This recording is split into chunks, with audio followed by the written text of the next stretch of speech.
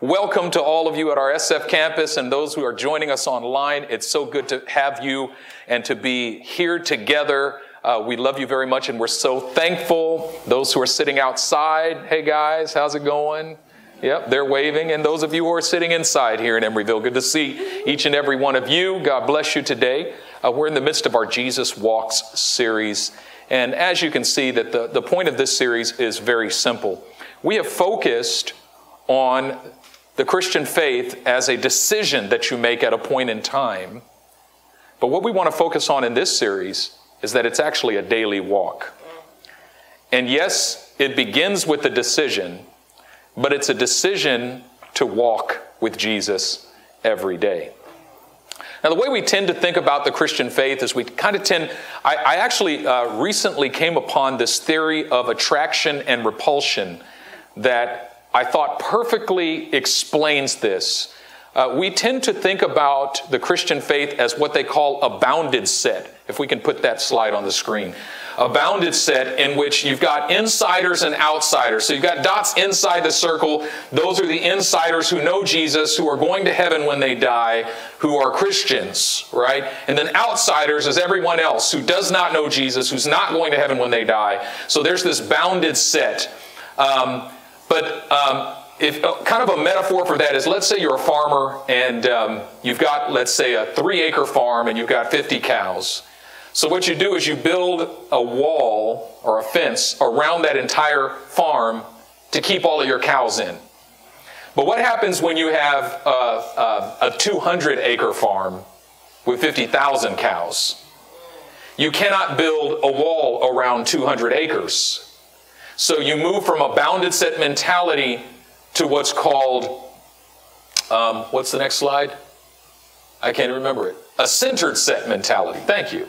Now, here's what you do if you're a farmer that has 50,000 cows. You put you dig a well in the middle of the farm and have a fresh water source that the cows have to drink from to survive. And so you don't need a wall because you've got a well. Wow. You don't need a wall to keep the cows in. You've got a well to keep the cows alive. And if the cows wander off, they die of thirst because there's no source out there. And so let them wander as far as they want to wander. At some point, they're going to come back to the well because they needed to drink. And so we tend to think of the Christian faith as a bounded set. It's not a bounded set. It's actually a centered set. Jesus is the well in the middle. And the point of the Christian faith is actually not like say the prayer and then you're in the circle and everyone who hasn't said the prayer is outside of the circle. If you look, you can't see them clearly, but if you look at these dots, they're more like arrows. Notice some of them are pointing towards the circle and some of them are pointing away. Yeah. It's actually about direction and trajectory rather than about whether or not you said a prayer at some point in your life. Wow. What you notice is some of these dots are close to the circle but pointing away from it. There's actually some people who are close to Jesus but pointing away from him. And then there's some that are far away but pointing at the circle. And so C.S. Lewis said that in actuality there are some Christians, quote unquote, who are slowly becoming non-Christians. And there are many non-Christians who are slowly becoming Christians. The point he's making is there are people who are far from Christ, but who are turning towards him. And the trajectory of their life is leading towards Jesus. And there's some people who are in the church, serving 25 ministries, but their lives are pointing away from Jesus, and the trajectory of their lives is leading them far from him. And so the question is not, are you in the circle or not? Wow. The question is your life pointing towards Jesus? That's good. That's so good. And so the answer to that question has to do with whether or not you're walking with him every day. And walking with him every day is what it's all about. Now I want to unpack this a little bit more. I'm going to look at a passage of scripture here in the book of Mark chapter 6. I'm going to read verses 45 to 52. Mark chapter 6 verses 45 to 52. I think I'm reading this from the NIV.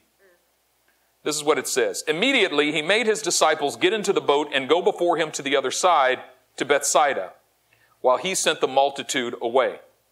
And when he had sent them away, he departed to the mountain to pray. Now when evening came, the boat was in the middle of the sea, and he was alone on the land. Then he saw them straining at rowing, for the wind was against them. Now about the 4th watch of the night, he came to them walking on the sea, and would have passed them by. And when they saw him walking on the sea, they supposed it was a ghost, and cried out, for they all saw him and were troubled. But immediately he talked with them and said to them, Be of good cheer, it is I, do not be afraid. Then he went up into the boat to them, and the wind ceased, and they were greatly amazed in themselves beyond measure, and marveled, for they had not understood about the loaves, because their heart was hardened.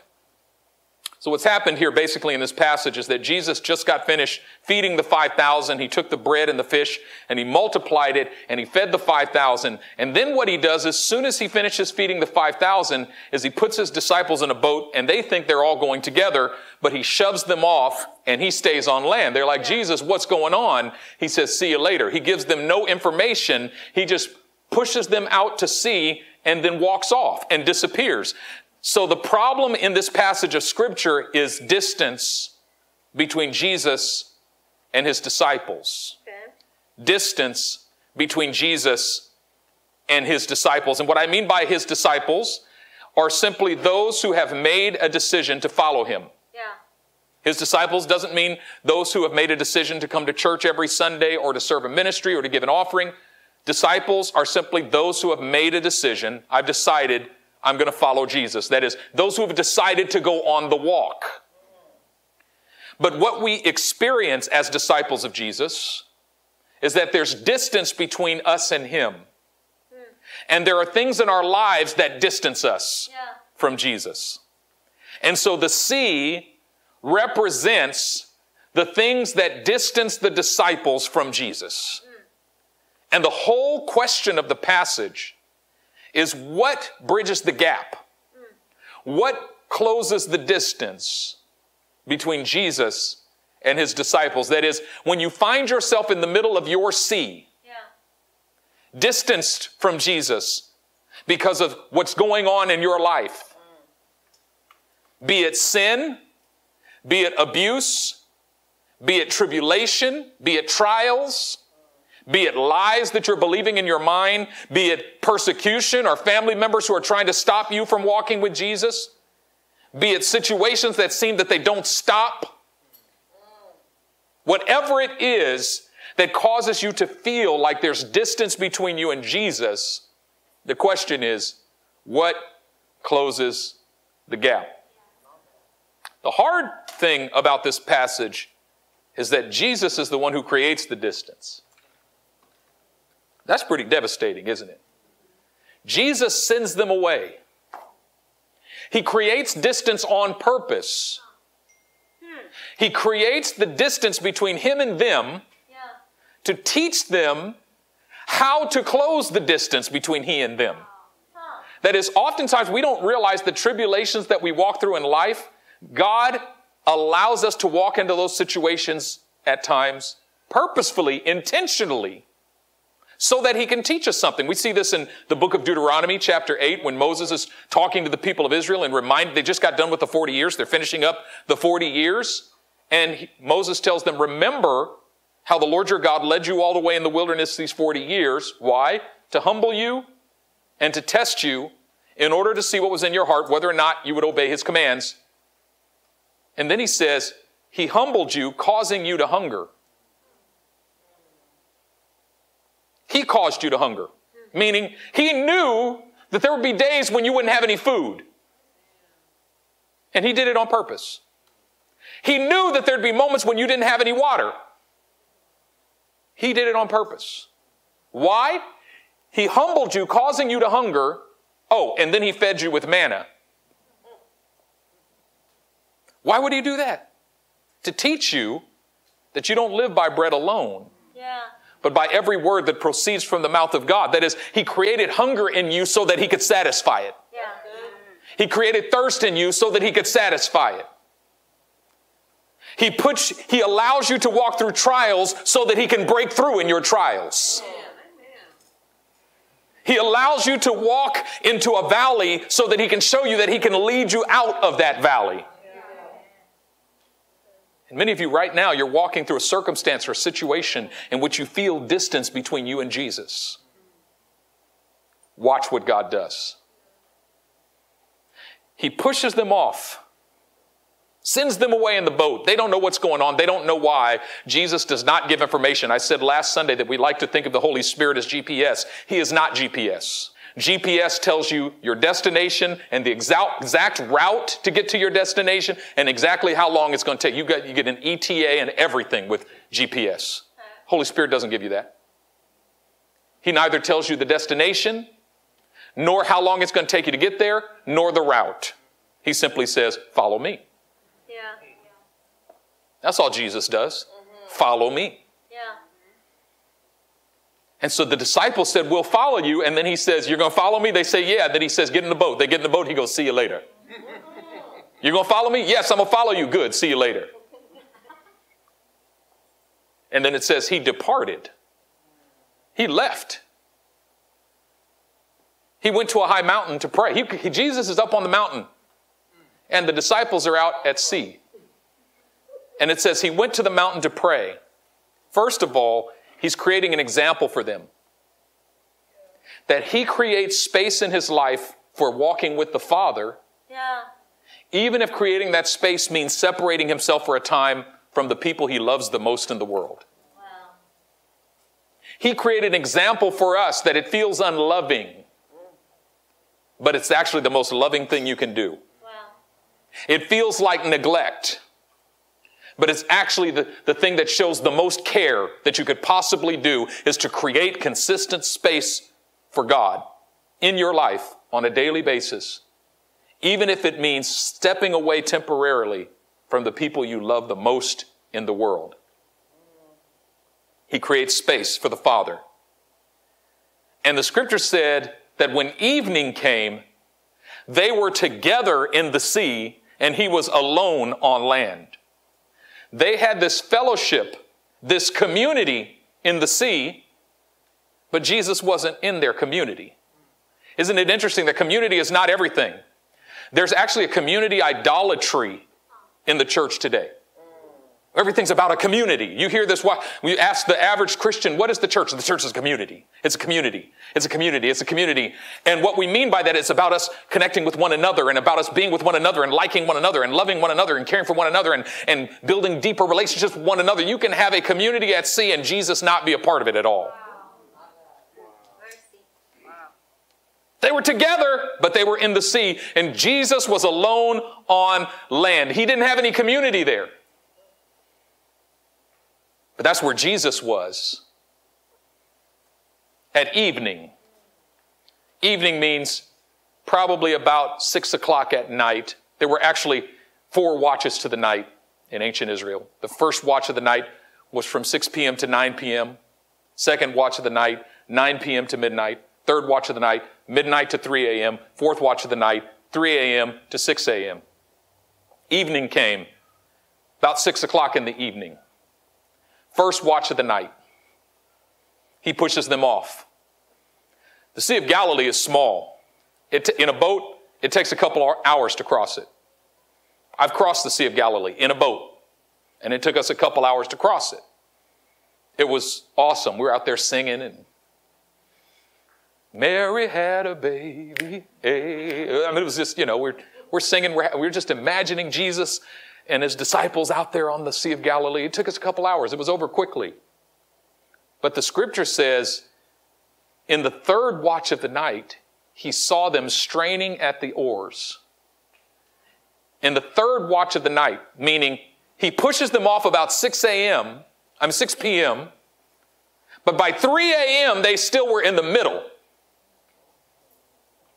What should have taken 2 hours, they've now been at it for 9 hours and they still have not made any progress. They're in the middle of the thing. You ever had a trial in your life that went on for so long you thought, I should have been out of this by now? Yeah. I should have been able to kick this by now. I should be over this by now. I shouldn't still be struggling with this. Why is this taking so long? Yeah. And I heard 6 testimonies from people who beat it in 5 minutes. Yeah. And Jesus is just up on the mountain chilling, and he's looking down at them. But he doesn't even look at them until the third watch of the night, or the fourth watch of the night. He looks about 3 a.m., and he sees them out there just straining, striving, working so hard and making no progress. Working with all of their might, and their strength is almost gone. And Jesus is just chilling, just up on the mountain eating popcorn.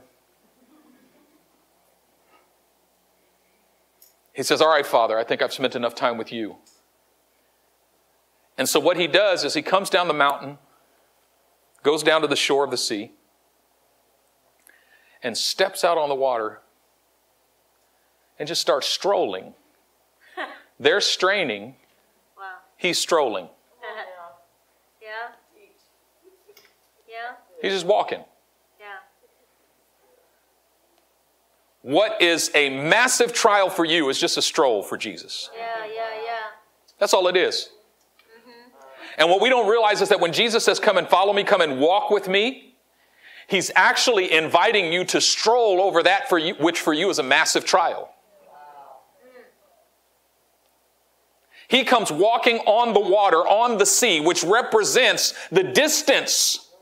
Because they're striving to try to close the distance between themselves and Jesus. They're striving to try to fulfill his will, to try to obey his commands, to try to get back into the place of connection and fellowship with him. They're striving to close the distance, and Jesus is strolling. And he just walks right through the storm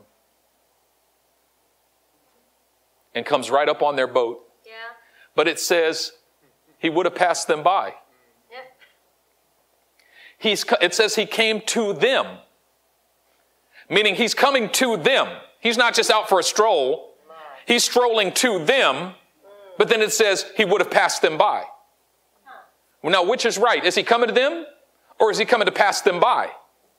And the answer is yes. He's coming to them, but they still have a choice. Yeah. Jesus is coming like every time we come to gather, every time we gather in this place, Jesus is coming to each of you. Yeah. But you still have a choice. Wow. That's good. Jesus is walking right to you, but will pass you by if you don't invite him into your boat. Yep. Good. That is, they have an opportunity. There's a moment. Yeah. But Leonard Ravenhill said the opportunity of a lifetime must be grasped within the lifetime of the opportunity. Yeah.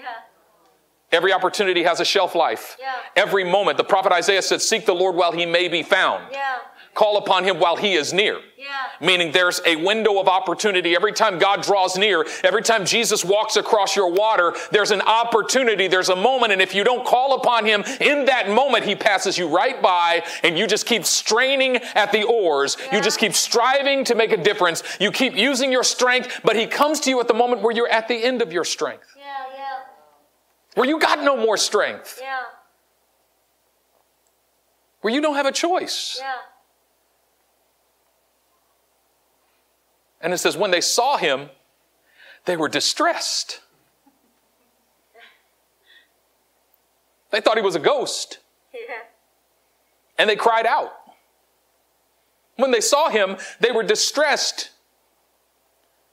Whenever God's answer appears in the midst of our struggle, it's distressing. Because God's answer is always, it's a piece of cake, just follow me. Yeah. And my response is always, it can't be that easy. Yeah. It can't be that easy. Just this last week, I was crying out to God. I was like, God, I need breakthrough, and there's got to be breakthrough. And what do I have to do to break through? And I'm thinking God's going to say, start fasting, 40 days of fasting and breakthrough prayer and crying out. And you're going to spend 5 hours a day in prayer, and you're going to break through these things. And the Lord spoke to me and said, I already gave you the answer. I've called you to this journaling thing. Just do that. Yeah. And I'm like, what's that going to do? Self-therapy? Make me feel better? I sleep better at night? And the Lord said, I've given you my answer, but you don't think it's good enough. Wow. Yeah. Because you want me to give you something hard. Yeah. You want me to give you something rough. If God were to say to you, climb this mountain and then you'll break through. Okay, I'm going to climb this mountain. God says, get up at 5 a.m. every morning and speak in tongues for 2.5 hours and then you'll break through. Okay, yes, I'm going to get up. But Jesus just comes walking. As they're straining, he's strolling. And when he comes strolling into your straining, he's inviting you to stroll with him. And that's distressing. It's distressing because I feel like if I stop straining, I'm going to go backwards. I've been straining for so long and fighting so hard to keep from going backwards. If I stop my straining, and Jesus says, no. You can keep straining, but you're losing strength anyway.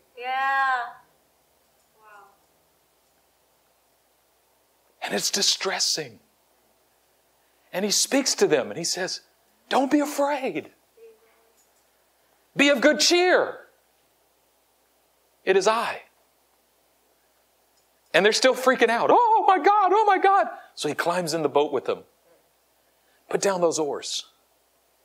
Just stop. Stop striving. Stop trying. Stop working so hard. Didn't I tell you, come to me, you who are weary and heavy laden, and I'll give you rest? Didn't I tell you my yoke is easy and my burden is light? Watch this. Put down the oars.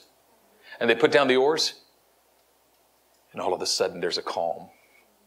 The storm stops. The wind stops. And it says, I got to read it to you because I can't call it to mind.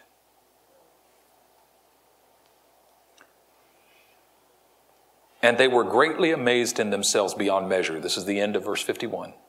And they marveled, verse 52, for they had not understood about the loaves because their heart was hardened. Which means this is the second time Jesus was trying to teach them the same lesson.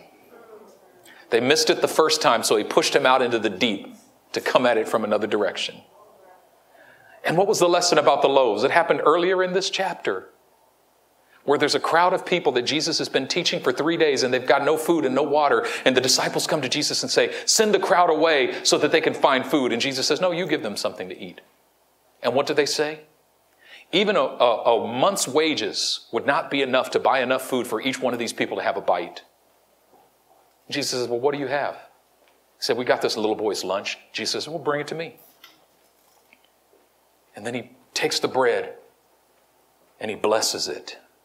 And he breaks it, and he multiplies it, and he gives it. And the disciples take the bread and the fish, and they feed the multitude of people, and then there's 12 baskets left over. And Jesus looks into their eyes and goes, they didn't get it. Yeah. Hop into the boat, guys.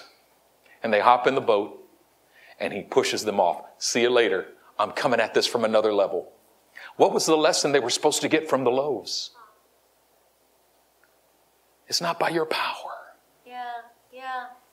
When Jesus said feed them, the first thing they thought was, we better go work, make money, and then take our wages and go buy. They thought he was telling them, I expect you to do this by your own power and your own strength. And he says, no, just bring me what you got. Just bring me what you got. The whole point of the feeding of the 5,000, the whole lesson of the loaves, was Jesus saying to them, stop striving. Stop straining. Just walk with me. Just walk with me. And what's lacking, I will fill the distance. If you've only got a little boy's lunch, but you need to feed 5,000, I'll feed the other 4,999. Just bring me the lunch. I'll fill the distance. And now he puts them out in the lake and he says, are you striving against the wind? I'll cover the distance. Maybe in your striving, you're trying to make it 10 miles to get back to me, but in your striving, you can only make it 10 feet. I will cover the other 4.9999 miles. You just stop striving and start strolling. And the whole point of today's message is that whatever your sea is, Jesus is able to walk over it. Amen. And to get to you, he will walk over any sea. He loves you so much, he'll walk over anything to get to you. Yeah. He wants to move you from straining to strolling. Amen. It's just a walk. That's all it is.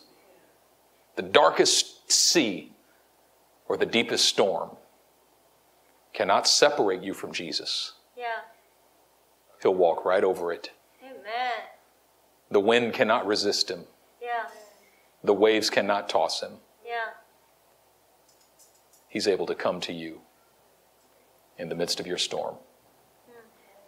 We've got one more piece of the video from Pastor Sonny to play for you, and then I'm going to come back and pray with you. And as soon as that video's done, I'm going to hand it over to Pastor Jeremy on the SF side, and he's going to pray with you on that side, and I'll pray with everyone on this side. Watch this.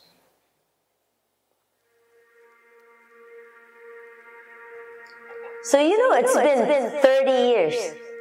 And when I made that decision 30 years ago, I had no idea. Because it started out with, my first leadership or a service to God. I remember I was a Sunday school teacher for preschoolers. These were 3-year-olds. But I took it seriously. Even though I was a first-time Sunday school teacher for 3-year-olds, I had like 5 kids. I prayed for those children, I remember. I would call them during the week. I would ask their parents if I could take them out to get McDonald's ice cream. I think I'm teary because I know who they are and I see them on Facebook, and they're married and they're in 30s, they're heck old right now. And it didn't happen all in one day, but little by little, And then many years later, I had no idea that I was going to be an ordained pastor. I was going to marry a pastor. I didn't know I was going to be planting a church. I didn't know God was going to send me to Indonesia, Sudan, Ethiopia, Mexico, Thailand, Philippines, Myanmar. I didn't know that when I said yes to walk with Jesus through that simple, quiet time with the Lord, that many years later I would be all over the world seeing the bound get free, seeing the blind see and lame walk. I didn't even believe that woman could be called to full-time ministry when I first said yes to this walk with Jesus. But walking with Jesus, it's not even about me. It's not about me finding my destiny, which is great. But I get to be close to the one that I love. I said yes. I went to Bible college. Not because I was searching for my destiny. It's because I just loved Jesus and I just wanted to learn more about that Jesus that I loved. And I'm reminded by sharing this testimony that I'm here. I'm a pastor because I love Jesus. And I want people to know this Jesus that I know. And I know it worked for me.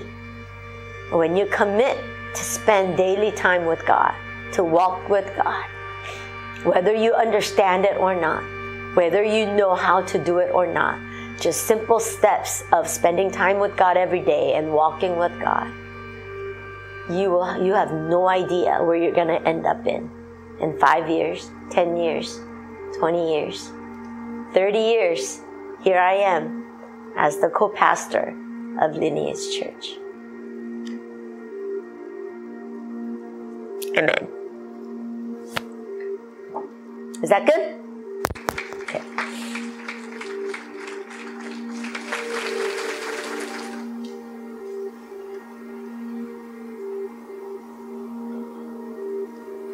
Testing. I want to pray with you in a moment.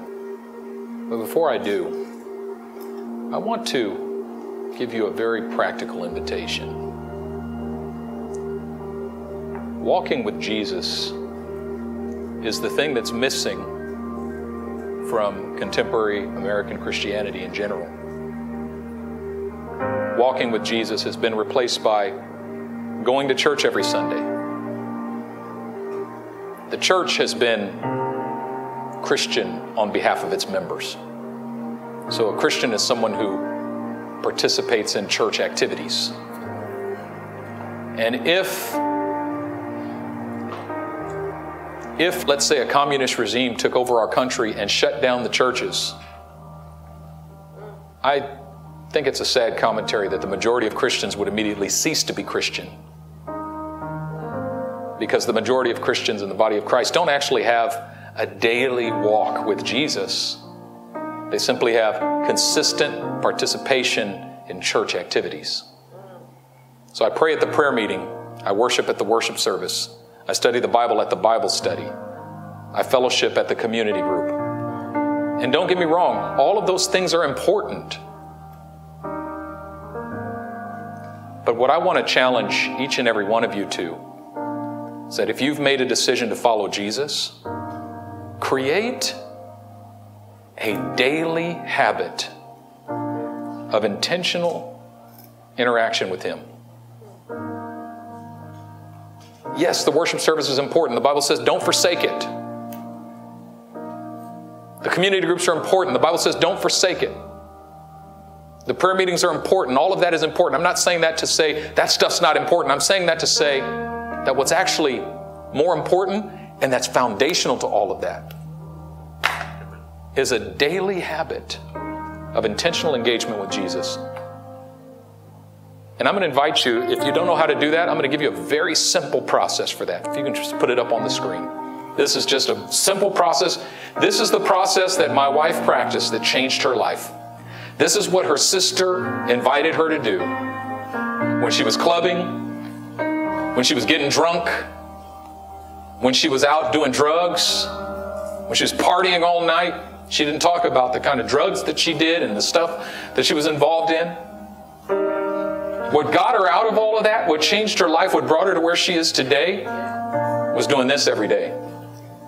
And within a 6-month period, her life was completely changed. And maybe you already have your process. So I'm not saying that everybody needs to do this. But if you don't know how to do this, I want to just give you just a very simple, practical way to get started. So the first thing you do is, it's easy if you just get yourself a journal. But if you don't have a journal, you can use your computer. You can just do it in an Evernote file or whatever. Or a Google Doc. Read one chapter out of the Bible. It's good to start with the book of Mark. It's a good suggestion. Or you can start with the book of John. Sunny, my wife, she started with the book of John. Just read one chapter. Open the Bible, read one chapter. That in and of itself is powerful. Just read one chapter out of the Bible every day. Second thing, pick one verse out of that chapter and then write it down at the top of your page in the journal. And then number 2, write a prayer. And try to use the words of the verse in the prayer. And then there's 3 points to the prayer that I would encourage you to just do your best to articulate to God. Number 1, thank Him for something. Just give thanks every day. Number 2, ask Him for help. Just ask for help for something. And then number 3, surrender. Say, God, I surrender to you. Lord, I thank you. Lord, I need you. Lord, I surrender. And just do that every day. It's simple, but it's so powerful. Because all it does is it makes room for Him. It makes space for Jesus. And there's almost nothing more powerful you can do than make consistent space for Jesus in your life on a daily basis. Now I'm going to ask you all to bow your head and close your eyes. And we're going to pray. Holy Spirit, I pray that you would take the words that were spoken today and implant them in every heart like seeds sown in good soil. And I pray right now in the name of the Lord Jesus that you would remove the stones and the weeds from our soil, that you would soften our hearts now, that our hearts would open to receive Jesus. And right now in this place, I'm going to do something that we haven't done very often. We're going to start doing it more and more. But with nobody looking around, every eye closed, every head bowed, I'm just going to put out this invitation that you're ready to receive Jesus as your Lord and Savior and begin your walk with Him. The decision is simply the beginning of the walk. And maybe you've never acknowledged that I'm making a clear decision today to walk with Jesus, to begin that walk with Him. And I'm going to ask you to make that decision, if your heart is inclined to do so, simply by looking up in a moment and just making eye contact with me. Nobody's looking around. That's all I'm asking, is if you just look up and make eye contact with me in a moment when I ask you to, when I invite you to. That will be your way of acknowledging before the Lord that you've made a decision to take that walk with Jesus, that lifelong walk. And if that's you, you can just go up and just lift up your head and make eye contact with me now. I see you. I see you. Thank you. I see you. Thank you. I see you. Thank you. If you're watching us online, maybe send me an email, pb@lineage.us. We used to ask you to drop it in the chat and expose yourself. And if you can do that, that's great. But if you don't feel comfortable doing that, you can just drop me an email, pb, as in peanut butter, @lineage.us. And just let me know. That would be your eye contact. It would be e-contact. Father, I thank you for those who made this powerful decision today. It's so simple, but yet so profound. Lives change because of moments like these. And just like my wife could not have perceived how you would change her life because of that simple decision, Lord, my heart is filled with expectation to see what you will do for those who made that simple decision. I give you praise. And I pray for each and every one under the sound of my voice that you would protect them from the evil one, that you would keep them from all hurt, harm, or danger, that you would show them the wonder of your great love, and that you would pour out your Spirit in each and every one of their hearts. I pray it in Jesus' mighty name.